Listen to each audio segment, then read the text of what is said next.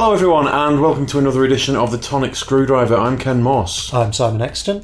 Instead of our normal tonic screwdriver where we're reviewing a gin, what we have this time is we have a gin and Dubonnet. It's lovely.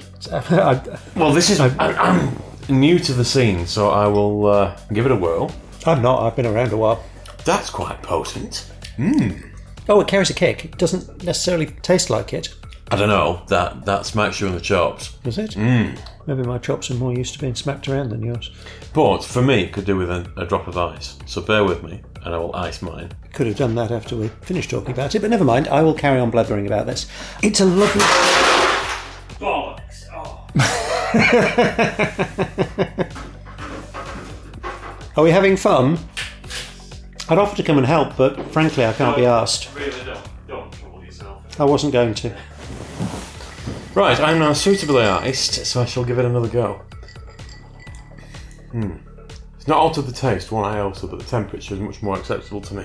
For me, that would be quite a slow, long drink. I don't think I could neck that at the speed I neck gin. No, it's almost got a sort of porty flavour. Yes, it hasn't has. Or actually more a really good quality slow gin. Or just high ABV, neat Vimto.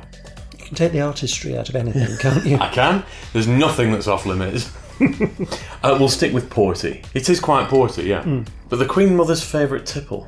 Apparently, I mean not now, obviously. Well, it can't have done her any harm. I'm 102. Maybe this is the secret, to the royal family's secret we just stumbled across here. I can't say it would knock the gin off my top slot, but as a drink, it's very nice. It's a nice long drink. I'll quite often have it of a Friday evening. It's a nice relaxing drink. It's not really a sort of, you come in from a crappy day at work and you want something to hit the spot and calm you down. I don't think this would do that. This is a once you're home and chilled and ready for a nice relaxing evening in front of the telly or whatever, so, yes. then that would hit the spot. But I think if you're coming in from work and a bit... then either wine or gin first. Gin.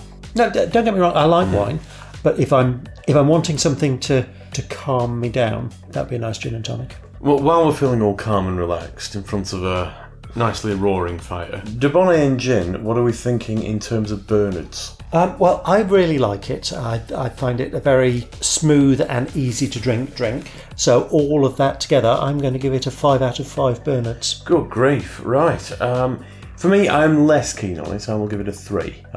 It's not entirely to my taste, but I wouldn't say no if it was plonked in front of me. Well, you didn't.